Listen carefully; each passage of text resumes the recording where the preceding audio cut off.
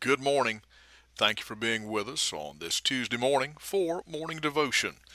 This week we're looking at a topical thought concerning the ministry of the Holy Spirit in the life of the believer.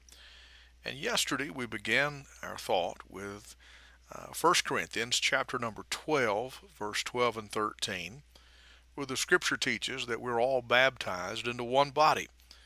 And by that we said that the Holy Spirit situates us, meaning that He places us, makes us members of this mystical or heavenly body of Christ. Well, today I want to look in the book of Romans, chapter number 8, and in verse number 8, and say not only does the Spirit of God situate us as believers, but also the Spirit of God sustains us as believers. The book of Romans, chapter number 8, verse number 8 says, "So then they that are in the flesh cannot please God." I've had it said more than once to me, "Well, preacher, I can't live for God. I can't get saved because I couldn't live it." Well, you're telling the truth, because the Bible says that. They that are in the flesh cannot please God.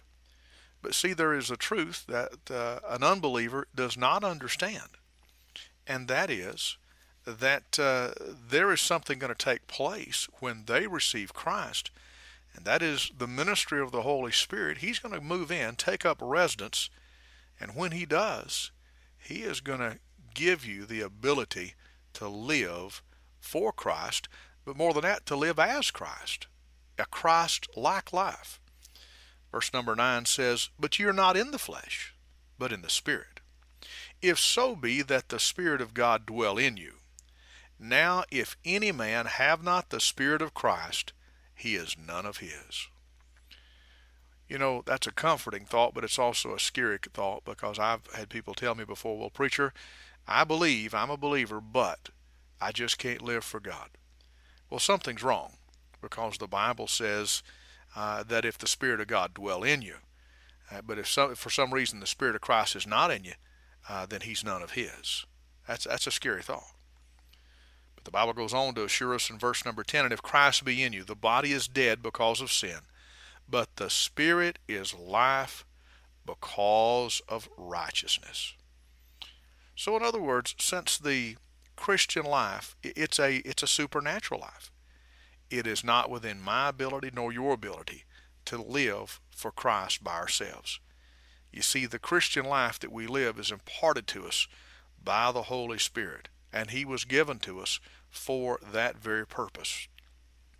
And you know, in the Scripture, a variety of different names are given to the Spirit of God. In John 14, He's called the Spirit of truth.